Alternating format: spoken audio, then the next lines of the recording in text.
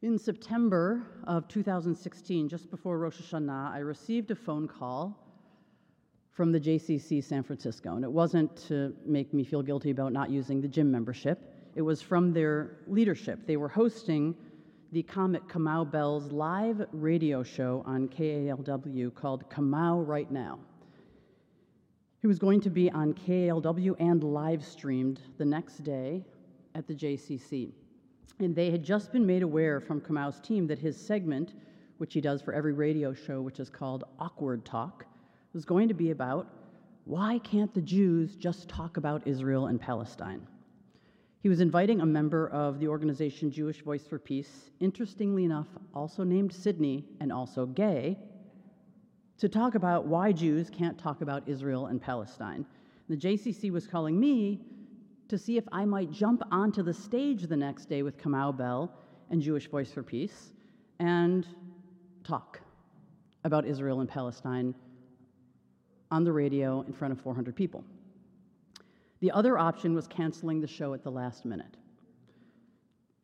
That was out of the question for a lot of reasons, and jumping into the conversation seemed a little crazy for me at the last minute, but when the Jews call, I usually pick up the phone. So I did.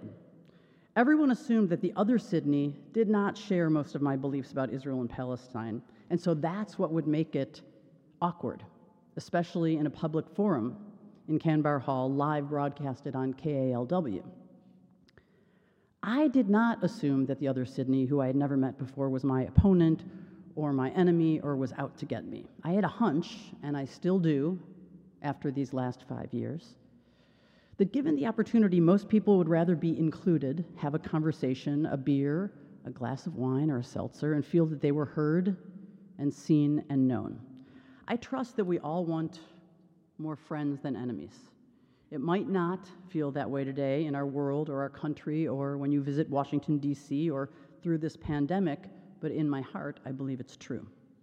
And hats off to Kamau Bell. I started out the conversation mad as hell, feeling like he put me in a really difficult position. And I actually left the stage that day at the JCC, grateful that he was willing to take the chance on having that kind of conversation in the Jewish Community Center. And as it turned out, the other Sydney and I agreed with each other far more than we disagreed about Palestine and Israel, me pointing out that we are all members of a tribe, and what tribe that has an ancestral homeland, that is land, doesn't have a disagreement. And obviously Kamau, I pointed out, didn't realize how awkward it was because that's pretty much all we ever talk about as a Jewish community.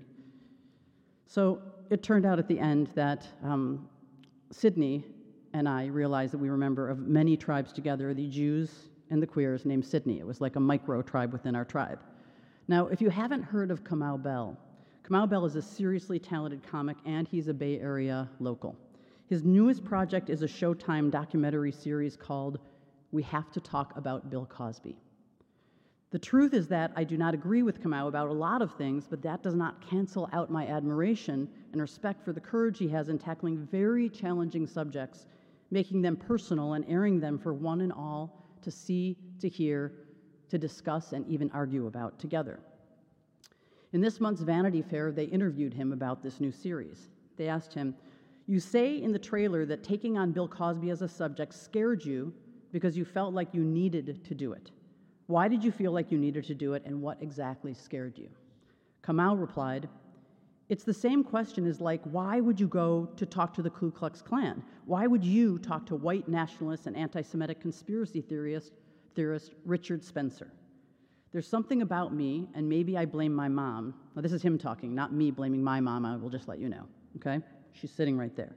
He said, "There's something about me, and maybe I blame my mom, that is drawn to complicated conversations and drawn to figuring out how can we learn from these things so that we don't have to keep having this conversation over again or keep avoiding the conversation." He said, "I'm still experiencing fear for when this comes out in a wide way, how people respond to it. Some people I know are going to hate it and never even watch it." I totally relate to him, especially as a comic and as a public figure and as somebody who has brought up controversial subjects. And sometimes I feel like on Shabbat or on the high holy days, I should stand up these days with a disclaimer and say, something that I say tonight may or probably will be used against me, or I might be canceled for. It will offend you, or it might make you upset. As a queer Jewish woman rabbi, I'm grateful that we're finally moving in the direction of calling out and calling in what's wrong. But I fear that we aren't going to take the time and resources to figure out what belongs in the wrong and right category, and who gets to decide what's wrong and what's right. Zero tolerance for things that we should no longer be tolerating, but it feels like we aren't making discerning decisions of what goes into the zero tolerance bucket. Take just a few weeks ago, the Whoopi Goldberg anti-Semitism episode on The View. Did Whoopi Goldberg say something that could be considered anti-Semitic? Yes. Did she apologize? Yes. Do I personally feel she should have been removed from The View for 2 weeks? No.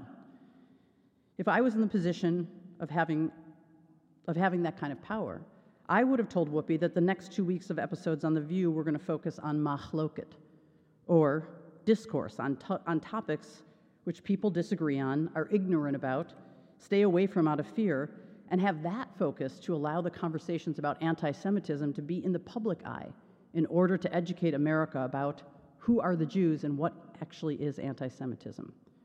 Do we want allies or enemies who were canceled and called out and left out of the conversation? I grew up with two ideas or ideals about disagreements. First one, let's agree to disagree, which I think came from kind of the notion of 3 Jews, 7 opinions, so you better learn how to disagree.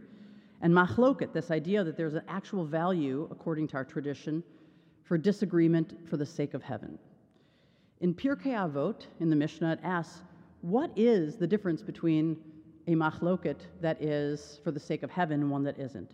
And it says that the one that is for the sake of heaven is the argument that was had between Rabbi Hillel and Rabbi Shammai, because it was actually an argument that was to define who we were and our values and our practice as a Jewish people. And the argument that was not for the sake of heaven was the argument of Korach against the people of Israel. There's a beautiful book that one of my rabbis of blessed memory, Rabbi David Hartman, wrote called A Heart of Many Rooms. Think about what that means, a heart of many rooms. He took the title from a text called the Tosefta, which says, make for yourself a heart of many rooms and enter into it the words of Beit Shammai and the words of Beit Hillel, of these 2 rabbis, the words of those who declare a matter impure and those who declare it pure. And as if you don't know, Rabbi Hillel and Rabbi Shammai, who usually won out the arguments? Rabbi Hillel, and we know that because who's ever seen a Shammai house on a college campus, right? So Rabbi David Hartman wrote in A Heart of Many Rooms, in other words, become a person in whom different opinions can reside together in the very depths of your soul. Become a religious person who can live with ambiguity, who can feel religious conviction and passion without the need for simplicity and absolute certainty. And so on this Shabbat, when we think about people who have been canceled or have been called out, or we haven't included or let into the conversation, let's think about this very portion on this Shabbat of Tetzaveh, where it says that Aaron shall carry the names of the sons of Israel on the breastpiece of decision, the Hoshen, over his heart, when he enters the sanctuary, for remembrance before Adonai at all times. Inside that breastpiece of decision, you place the Urim and the Tumim over Aaron's heart, and on them were the names of all 12 tribes. Now, does anybody here have a sibling? Can you imagine having 11 of them and having an agreement on almost anything? I think the idea from the Torah portion of us carrying with us all of these conflicts, all of the different opinions, should be an aspiration and inspiration to us.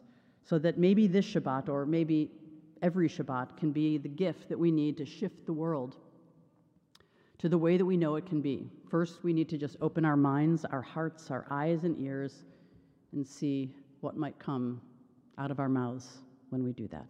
Shabbat Shalom.